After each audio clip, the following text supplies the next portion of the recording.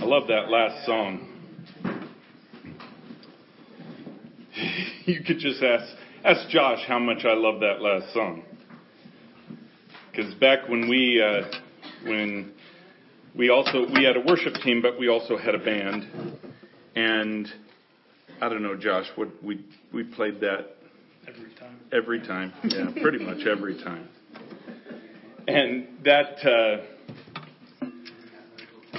the reason that song has significance to me is because it came at the time that God was doing so much change in my life, in my heart, where He was bringing me from a place of really, and He had started before that, but from a place of religion to relationship.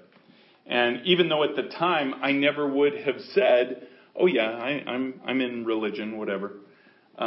It was just, this ABCs of God.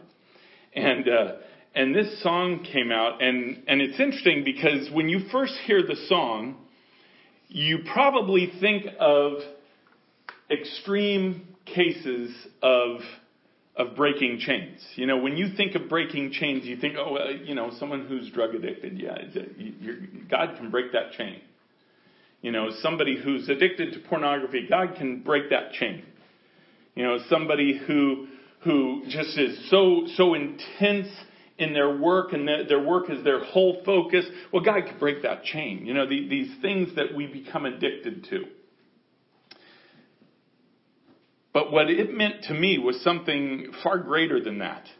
Because oftentimes what we don't recognize is that we become addicted, if you will, if I can use that term, addicted to process, right?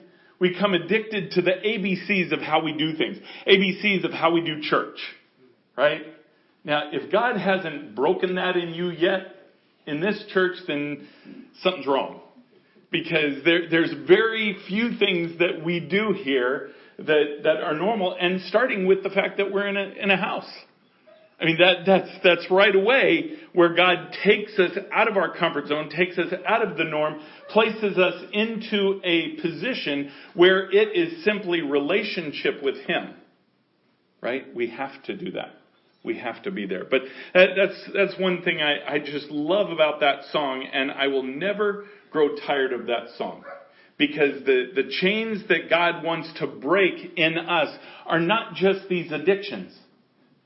Right? To even process. But the chains that He wants to break in us are the habits that we develop that look good on the outside, but they really start to cut Him out.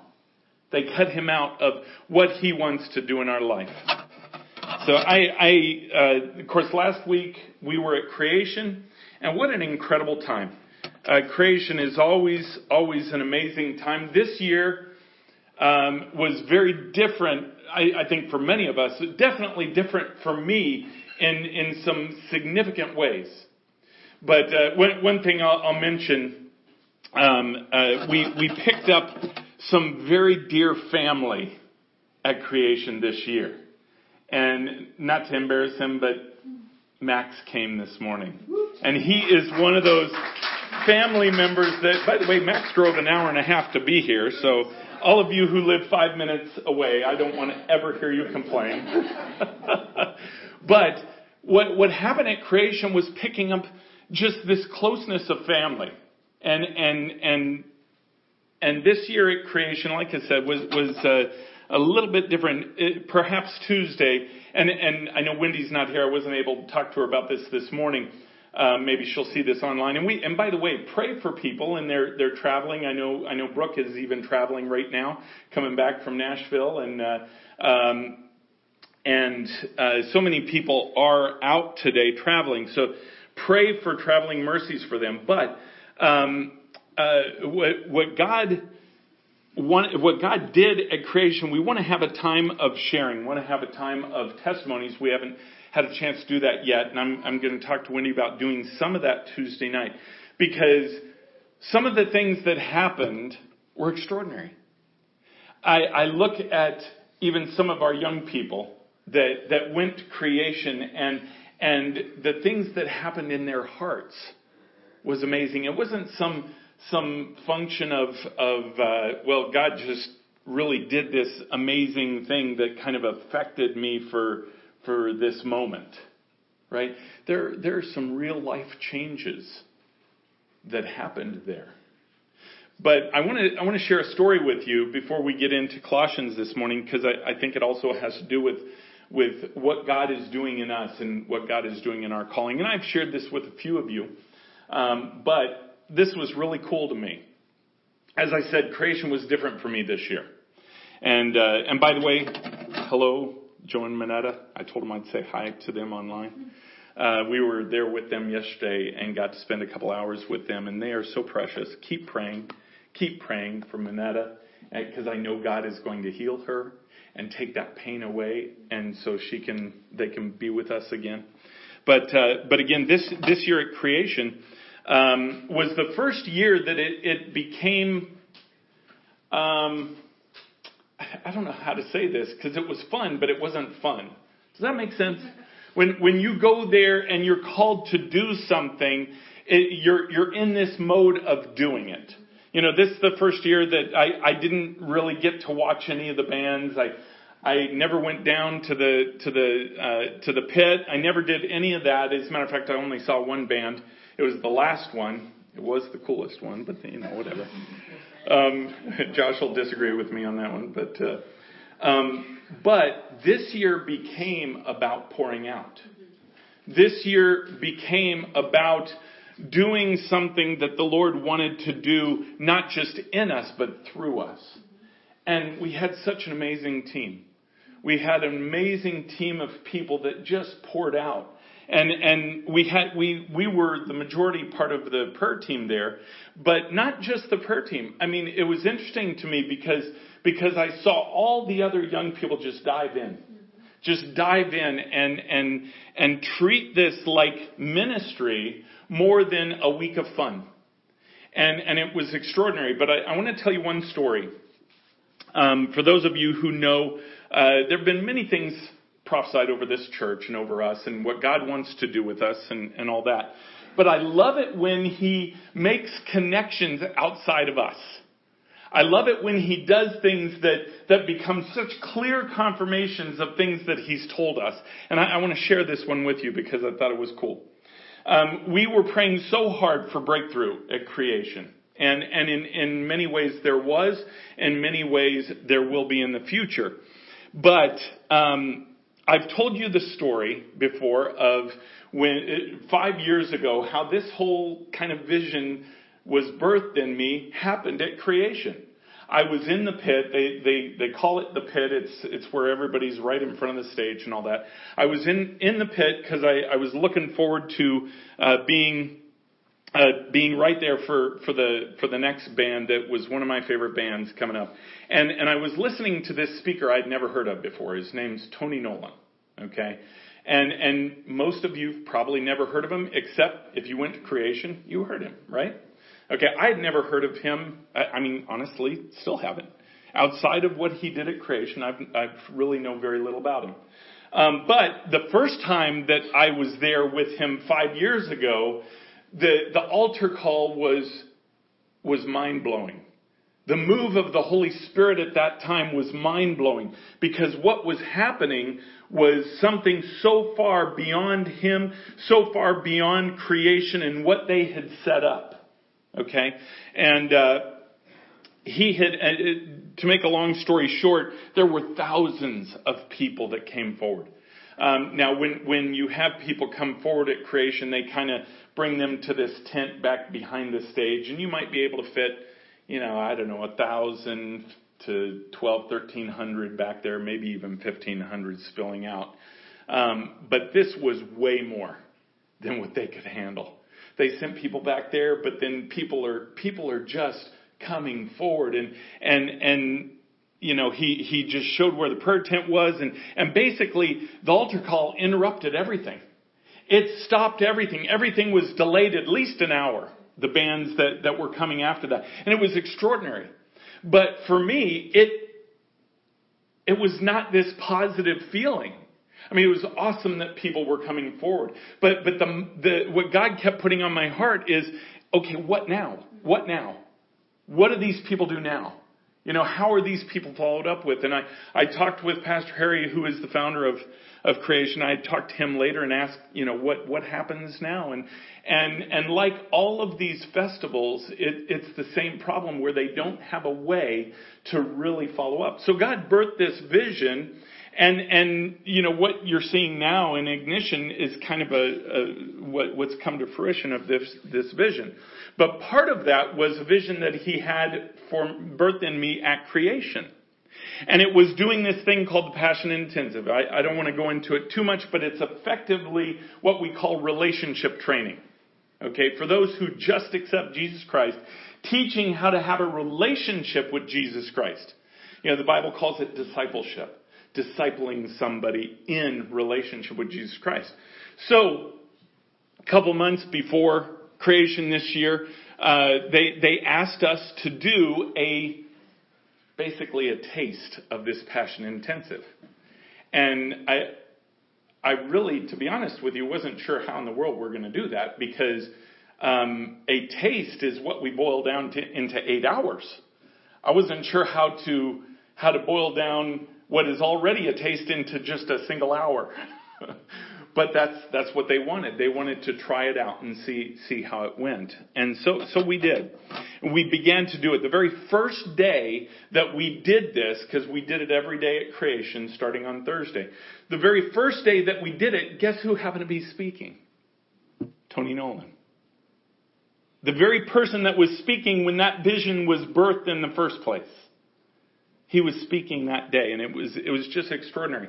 Now, we were, as I said, we were a major part of the prayer team. So when Tony Nolan did his altar call, then again, so many people, it wasn't like 5 years ago, but so many people came forward. I want to say that in total, I know there were about 1,400 that filled out cards, and there were probably a few hundred more than that came.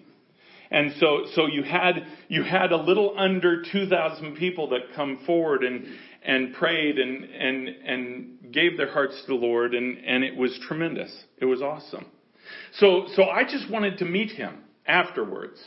When the band started up and whatever, and there was a line, I waited, and then finally he was alone. I was with Tanny, but he was done with his line and whatever, and I got to meet him, and I went up, shook his hand, and I just said, I'm just so thankful. I wanted to let you know that a vision was birthed when you spoke 5 years ago, and all those people came forward. And I said, I told a little bit about that, and he said, I remember that day. He said, and I remember it for the oddest reason.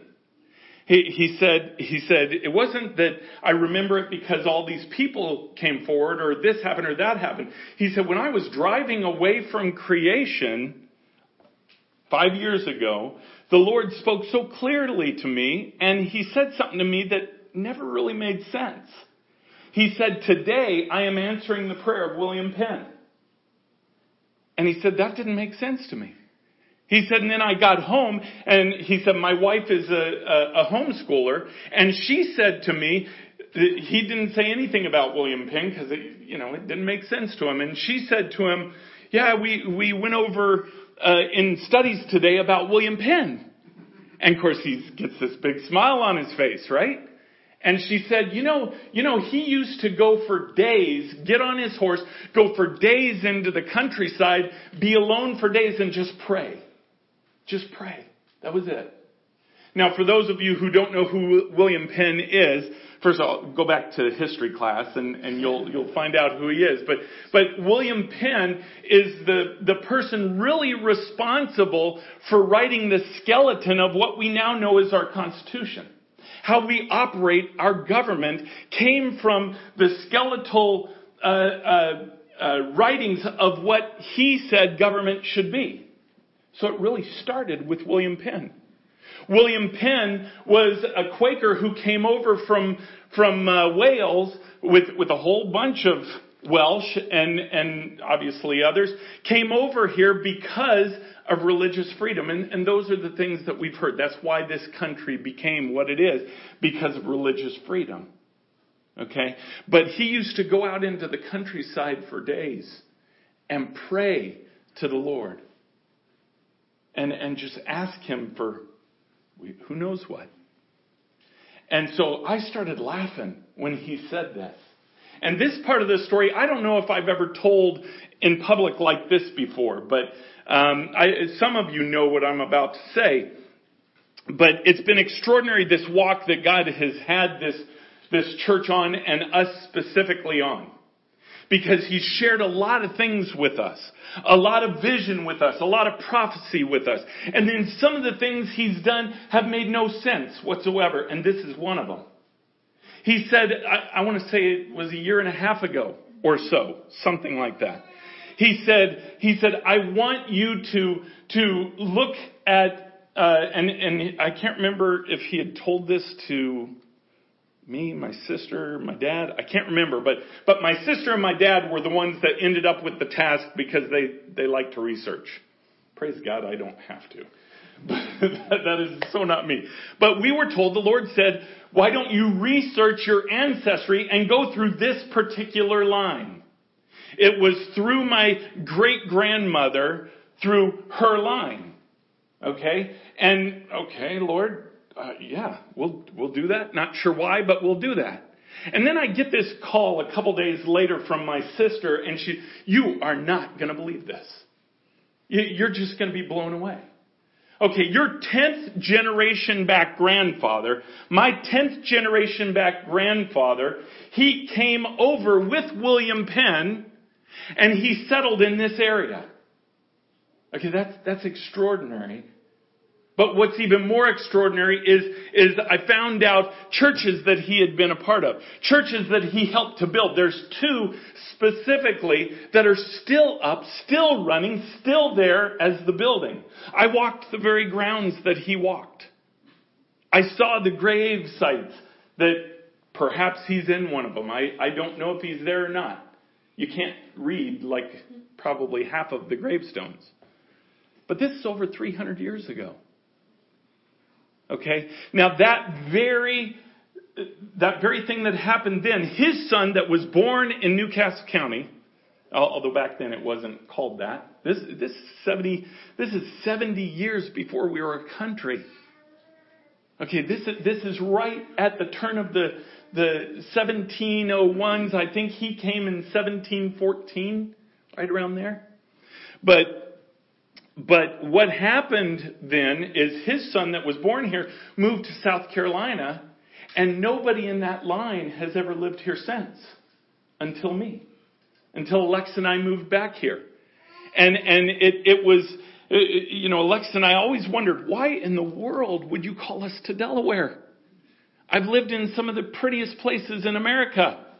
I've lived in Southern California. I've lived in Colorado, which I'm just convinced is where God really lives. But Colorado, that's the most beautiful place in America, according to me.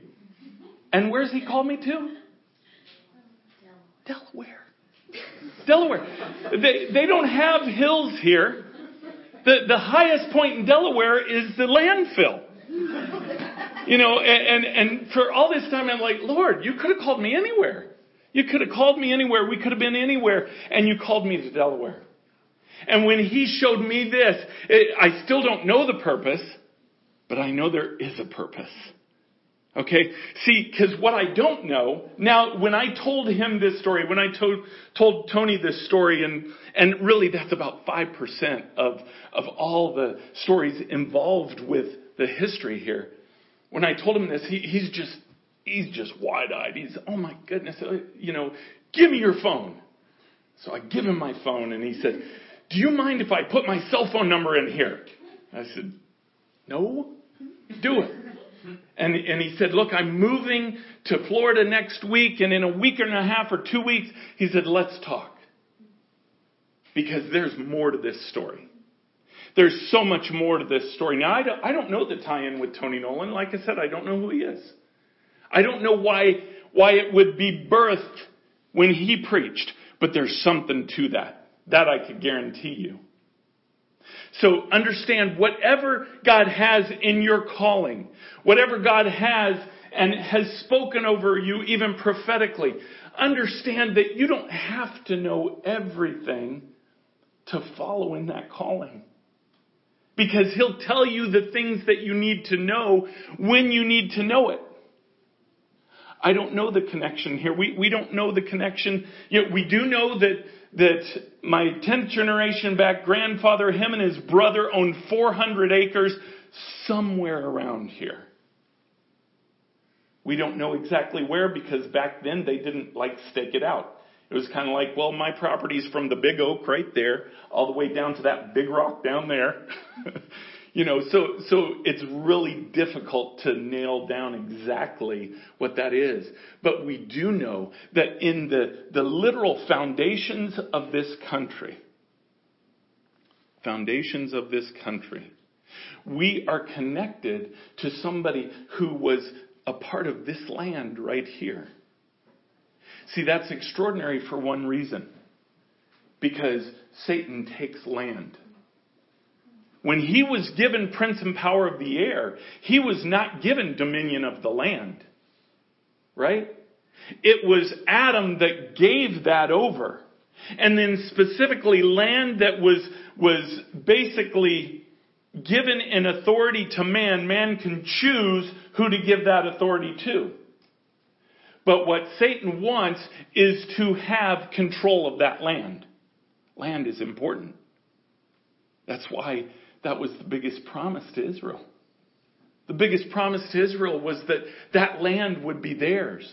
That's why it was so extraordinary that they were out of the land for 2,000 years.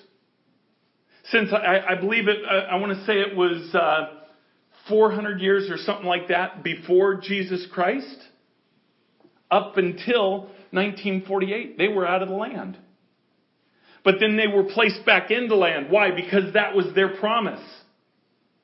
Their promise was to take that land, to take it away from the enemy. The enemy had no more control over that. It's no different with you and I. See, with you and I, authorities can be broken even over land. One of the things when we come here in the Sunday mornings, Tuesday nights, is we pray a protection over this land. Right? There's a protection over all this that we pray. So I just had to tell that story because, again, it's no huge revelation yet, but it's a piece. So in your own life, what pieces are you given?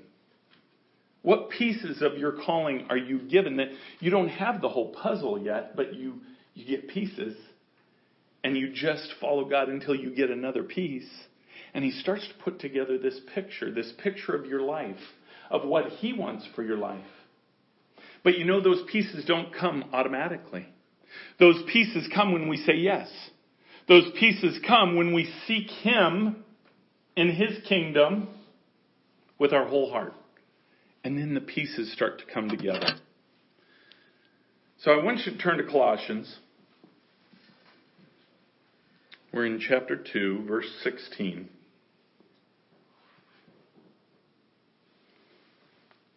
And I want to give you a little bit of background since I wasn't here last week. But Colossians is all about this idea of religion versus relationship. And this is something that obviously God puts on our heart and He preaches through me just about every week. But it's also something easy to close your mind to. See, because relationship's a lot harder than religion. Relationship is a lot harder to work by a list of do's and don'ts. Well, I checked off my list, and so I must be close to God. But see, that's what Paul's talking about in Colossians here. And we're going to start at verse 16. Therefore, let no one pass... And just to talk about where we were just the week before, or 2 weeks ago, talking about where Paul was saying, don't let the world say these plausible arguments to you and you buy into those. Okay? And it's, by the way, it's not just the world we're going to see today. It's also religion. Even those who are saved. Even those who are saved, who believe in Jesus Christ as the Messiah, can be involved in these plausible arguments. These things that take us off course from what God wants to do in our life, from that puzzle piece, that masterpiece that He's putting together in our lives. So remember, he just talked about 2 different times about these plausible arguments. Don't fall into the spell of those. Verse 16. Therefore, let no one pass judgment on you in questions of food and drink, or with regard to a festival, or a new moon, or a Sabbath. Talking about these religious things. Remember what the Church of Colossae, this is written to Jews. Okay, the Jews in there that just came from Judaism. What was Judaism? Judaism was all about the law. It was all about holding fast to this rule and that rule, doing this festival, doing this sacrifice, doing those things. If you check off those things, then you're in good shape. Okay? They're coming from that mind frame, and now they've accepted Jesus Christ into their heart. Jesus becomes their Messiah. He is their Messiah. He is the high priest instead of what was the human high priest. So he's saying, don't let anyone pass judgment on you in these things, these questions of food, what you're allowed to eat, what you're allowed to this festival that you're supposed to go to, this new moon or Sabbath. Okay, verse 17, these are a shadow of the things to come, but the substance belongs to Christ. That goes back to what the law was. The law is not just something that everybody adheres to. The law is a shadow of who Jesus Christ is. Because remember, He came and fulfilled the law. He came and completed the law. So the law is this evidence of Him, which is perfection. Okay, so that's why it says here, these things are a shadow of things to come. They're merely a shadow, merely a glimpse of who Jesus Christ is. But the substance, or the real meaning, or the real essence of what that is, belongs to Jesus Christ. Verse 18. Let no one disqualify you, insisting on asceticism and worship of angels. By the way, that word asceticism, that's this false humility. Okay? He's saying, don't let anyone disqualify you, insisting that you have this false humility. Insisting that you become this fake religious person and worship of angels. Going on in detail about visions puffed up without reason by his sensuous mind. Allowing pride to come in and infiltrate what should be our relationship with Jesus Christ. Instead, these people that were trying to draw these people away were allowing pride to come into their religion, because that's what religion produces. If you have a relationship with Jesus Christ, you understand your place in Him. You understand that before the living God, if it weren't for Jesus Christ and His covering over you, you would be full of sin. You would be unworthy to go before the Lord. Right? But in religion, if all you have to do is check off what you think is important, remember, you have put that plan together. You think it's important. I do this, I check it off, and now I feel pretty good about myself. And from the outside, I look like I'm pretty good. You know, what is one of the number one problems in America today? Especially for men, but definitely I believe for women as well, and that's pornography. How many people, if you could line up 10 people, How many of those could you point out? Oh, yeah, they look at pornography. They look at pornography. And no. Why? Because it's a hidden thing. It's something they do in secret. It's something they keep hidden that they don't want anyone to know about. Right? Those things, you can become proud in your religious walk and still have horrific sin in your life. When it's religion, can't do that in relationship. Because, see, relationship is about intimacy. Relationship is about being one-on-one and close with the person you're in relation to. So when it's Jesus Christ, and you literally, now, by the way, He knows what we do anyways, right? I mean, we can't hide anything from Him, but we can compartmentalize. But when you're in relationship with Him, when you seek Him in that relationship and you're talking with Him, you're discussing with Him different things in your life and what's going on and everything, you cannot hide who you are, even in your own mind. You can't compartmentalize that.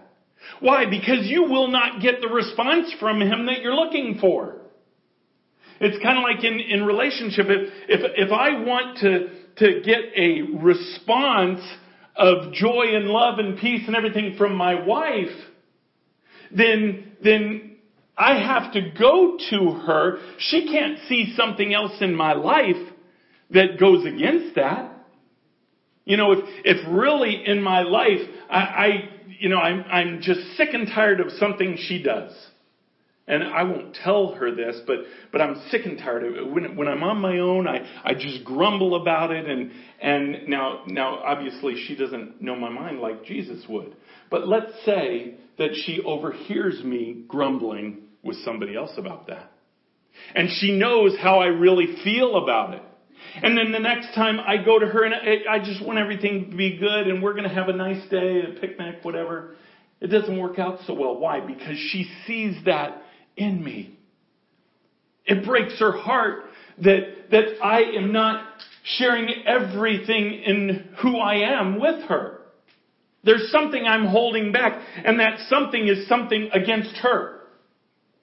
How do you think Jesus feels when we sin? Because it's no different. The only difference is He doesn't have to see us and accidentally overhear us. He knows everything. So when you build relationship with Him, you put yourself in a place of accountability unlike anything else. By the way, that's the safest place to be. If you really want relationship with Jesus Christ, if you really want to be close to the God of these scriptures, then you put yourself in a place of accountability with Him. You put yourself in relationship with Him. Not religion. And this is what Paul's getting at. Verse 19. And not holding fast to the head, from whom the whole body, nourished and knit together through its joints and ligaments, grows with a growth that is from God. Notice in your Bible the word head there should be capitalized. See, it's referring to Jesus Christ. Is it capitalized up here? Mm-hmm. Okay, there you go. See, Jesus Christ is where our thought processes should begin. Everything in your body is driven by your head, right? Driven by your brain, driven by your eyes, driven by your mouth, driven by your smell, right? He's supposed to be in control of all that. And when He is in control, then the rest of it begins to fall into place. But He's saying, watch out for those where He is not the head. And then He goes back in verse 20. He says, if with Christ you died to the elemental spirits of this world, why, as if you were still alive in the world, do you submit to regulations? When you accepted Jesus Christ into your heart, you became a new creature. You became something new. Even if you came from religion, which is who he's talking to here. He's talking to those Jews that grew up with the law. that understood the law, and that's where your righteousness comes from. And he said you were taken, when you accepted Jesus Christ into your heart, you were taken from that world. You were taken from that world of sin, that world that you could not add up to. You could not get to heaven, in their case, through the law. Your case, you cannot move forward in life. You cannot get to heaven without Jesus Christ. So why in the world, when you were born into Him, when you accepted Him as Savior, why in the world do you still keep the cloak of the world on you? And not just sin, but even them saying what you should look like. This always bugged me. You know my background. I grew up in my schools and the churches we went to when I was really young, and then high school as well, were kind of legalistic, on the legalistic side. And it was more about what you looked like. It was more about how you acted in front of people. It wasn't so much caring about, if you do that, just don't let anybody know. And that breeds something really, really dangerous. That's why in Jesus Christ, the relationship is not what everybody else sees. The relationship is the accountability that you place in your own life to Him. He's there anyways. Hate to tell you. Right? Whether you are in relationship or not, He's there anyways. He sees you. He sees what He wants for you. He has this book that He wrote about you long before you were ever born. And He sees everything. So the accountability is on us. So why do we then, he said here, if you died to the world or the elemental spirits of the world, this influence of the world, this spiritual influence, why, as if you were still alive in the world, do you submit to these regulations? Don't handle, don't taste, don't touch. Now, in this case, he's talking about those things that were unclean. Those things that were unclean to the traditional Jew. That they couldn't touch, they couldn't eat, they couldn't do these things. Right? He's saying, why are you falling to that? Submitting yourself to that. But we can apply this today in the same way. Okay, why do we put ourselves under the subjection of what the world thinks religion should be? Why do we list a set of rules that we then go and live by and feel good about and missing the whole point? I look at the world today. I use this example in Nigeria a lot. You have so many people that claim to be saved. So many people that 59 million in the last 10 years have accepted Jesus Christ into their heart in Nigeria alone. And I think there's only 140 million in the whole country. So why is that not a country on fire for the Lord? It's for this very reason. Just because you've accepted Jesus Christ into your heart does not mean you have a relationship with Him. And the elemental spirits of the world, you've heard us say this, that once a person's saved, okay, Satan lost that battle. But now his strategy shifts. He no longer can take you from God and you go to hell. You are going to heaven if you've accepted Jesus Christ into your heart. What he then begins to do is to silence your testimony. To make you ineffective, basically. And he does that through subjecting you to the elemental spirits of this world, even after you're not under that authority anymore. So that's the difference between effectiveness of the bride, effectiveness of the church, effectiveness in your life, and not having effectiveness. It's this idea of relationship. And I know in many ways I'm preaching to the choir. Because you've seen the effects of relationship. I see it on you. I see it in our young people when we went to to creation this year, I saw it in people that really surprised me. And I thought, wow. There was a young man that we'd been praying for. I won't say who it is. Some of you will know. But creation was such a transition in his life. And it's extraordinary. And perhaps he'll be able to give this testimony. But he came home so excited. And with this limitless idea of what God could do in his life. And he went right home, and there was a person in his household that had an infection. And he said, you know what, we'll just pray for that. And he did, and the infection went away. Literally overnight, it went away. Now, this person also has cancer. And so he prayed, cancer be gone.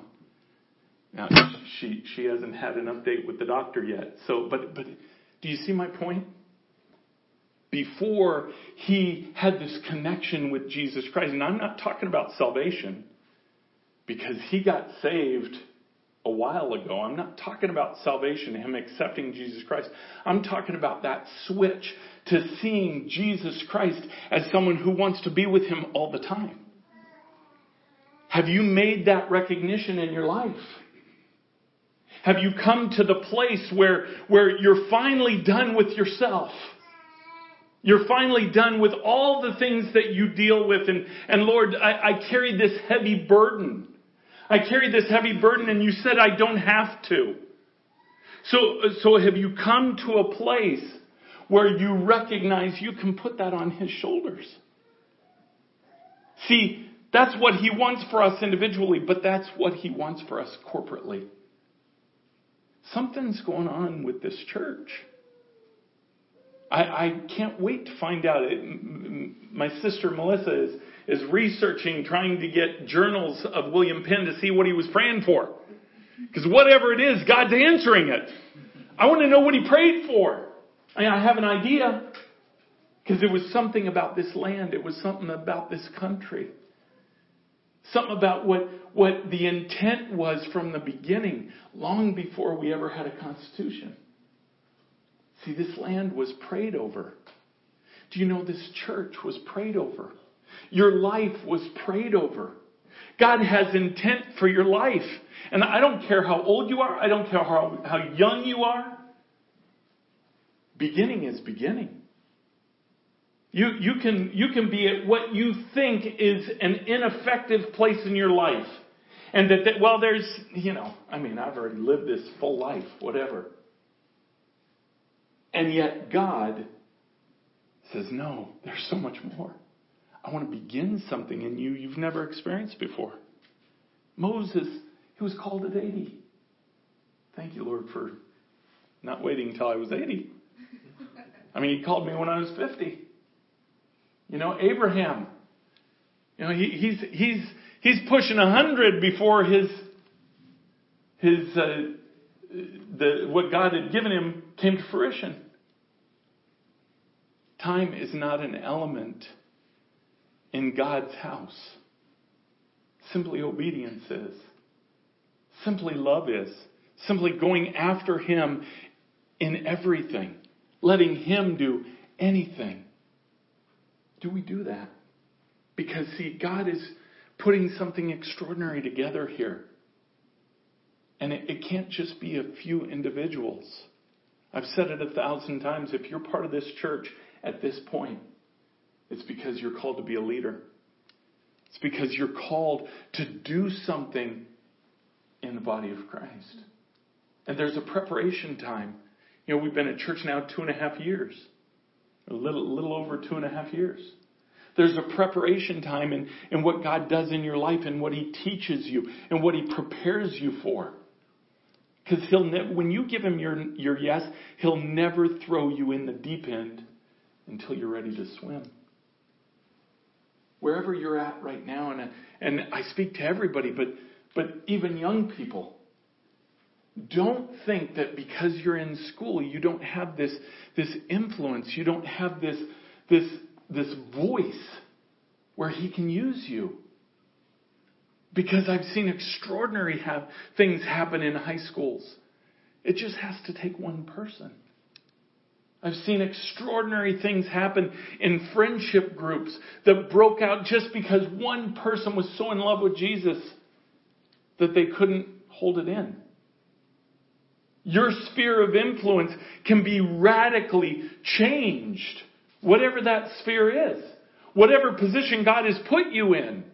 But I can tell you there's purpose in it. There's purpose in it in your life. There's purpose in it in this church. Because of what He's doing, because of what He's calling.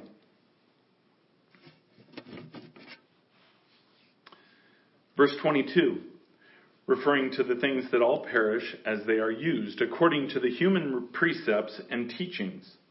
Verse 23, these have indeed an appearance of wisdom in promoting self-made religion and false humility, asceticism, and severity to the body, but they are of no value in stopping the indulgence of the flesh. See, God knows the real issues for a Christian are what they hide, are what they think they keep from Him, but try to keep from everybody else. What do we keep from everybody else? What he's saying here is this religion, this religious spirit, okay, it has an effectiveness of making you look good to a certain point. But in reality, there's no value to it. See, because other people are not the judge. When you get to heaven and you stand before the bema seat of Christ, you're not standing before all these other people that say, oh yeah, he's good, she's good. Yeah, they did this. Yeah, they did their list and it was awesome. They were so awesome for Christ. They were religious. See, when we stand before Jesus, we're going to see what we did in relationship with Him. Not anything that we did in our own power. I can go out and I can do things in my own power. I can lead this church even in my own power. Or I can lead it in relationship. Huge difference. Huge difference when I stand before the bema seat of Christ. That reward ceremony that I go to, because He takes everything that we do as Christians and everything is tested by fire, the Bible says. And those things that come out as being of God, right? Those are the gems. They're the gold, the silver. And then those things that are burnt up, those good deeds that we do, those good things that we do that are burnt up is because our motivation were for the deeds. What deeds do we do? Man, even things we do with Jesus. And I'm not downing this, but I want you to understand kind of where my heart's at. I grew up in this and you know, my idea was, well, Lord, I'm going to give you at least 5 minutes a day in your word. Okay. My motivation was not to get to know Him. Might have been to get some knowledge, some head knowledge of Him, because the more I could learn, the more I could teach. You know, the more I felt like I knew, and if I knew something somebody else didn't know, then that was cool. Right? So we learn the Bible for those reasons. I think that's why so many people like to learn Revelation. Well, I know something you don't know. I understand Revelation, you know. But if your motivation is just learning some things about Him, there's no profit in that. So that the 5 minutes that I would give Him a day, I'll be in your word 5 minutes a day. Now praise God that He said His word will never return void. And so He can speak to His word, through His word, get a hold of my heart, and that's what He did. But do you understand there's no profit in me just hitting that timer? Okay, 5 minutes, go. Done, ding, all done.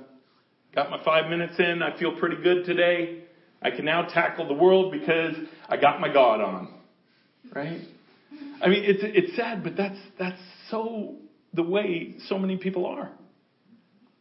If they look good enough on the outside that nobody can tell how much turmoil they're in on the inside, then they're okay.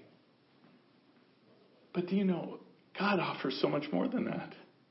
He doesn't want that for any of us.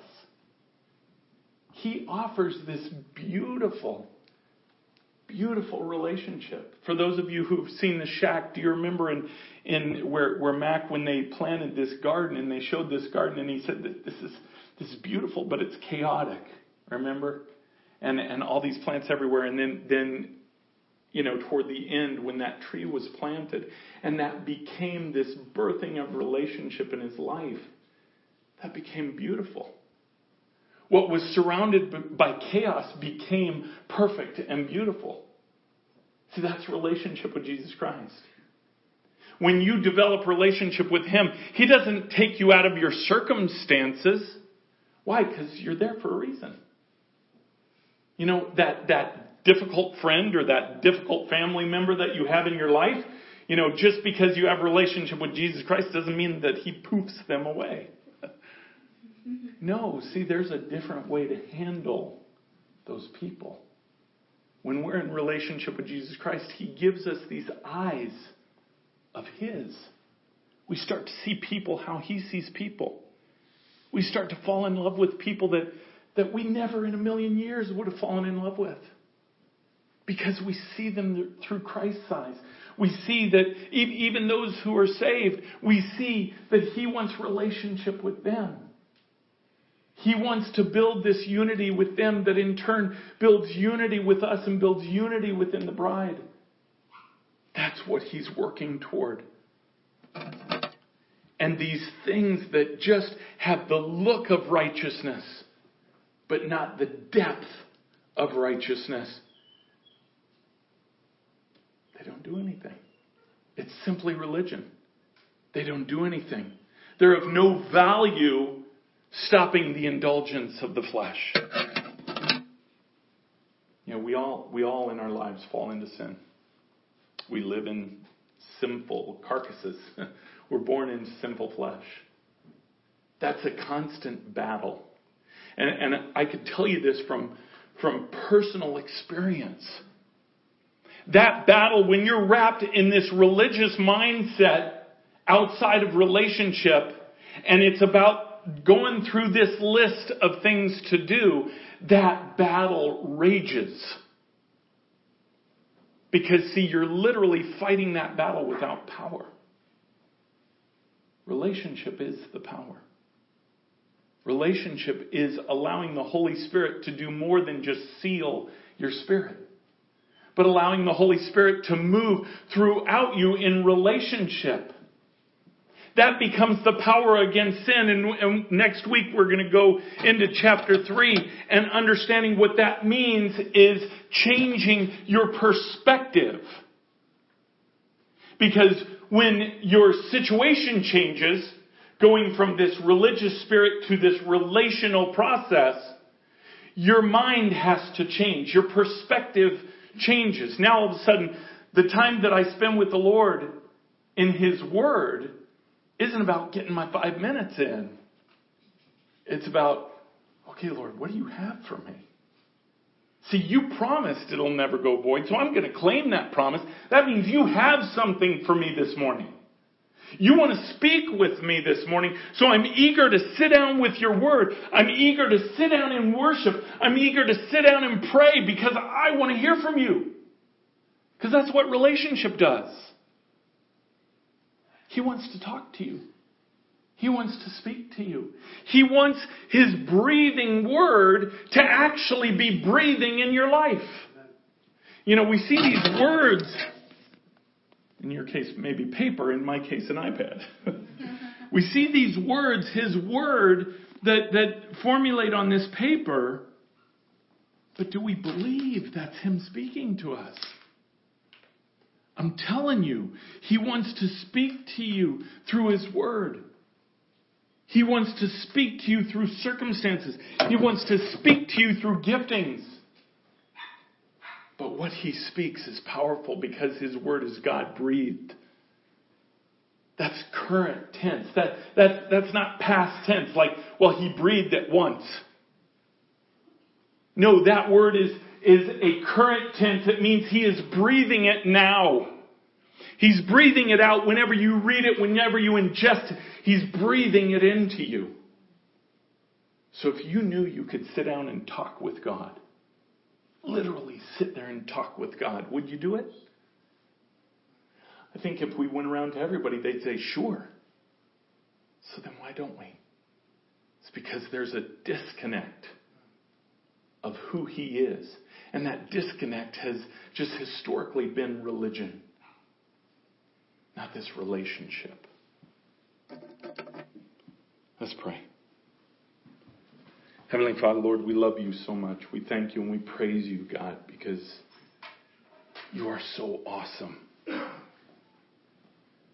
And Lord, I lay before you this whole church. I lay before you any preconceived notions of what I want. And we just say yes to whatever you want. Because God, I know that there are people here that are hiding, that are feeling good about what people don't know. And it could be so many different things. And I know that you look into that life and you just say, there's so much more. There's so much more. Jesus, you've called us to be an army rising up. But this army is weaponized with love. And see, love can't be fake. Fake love is always found out. Fake love has no lasting properties to it.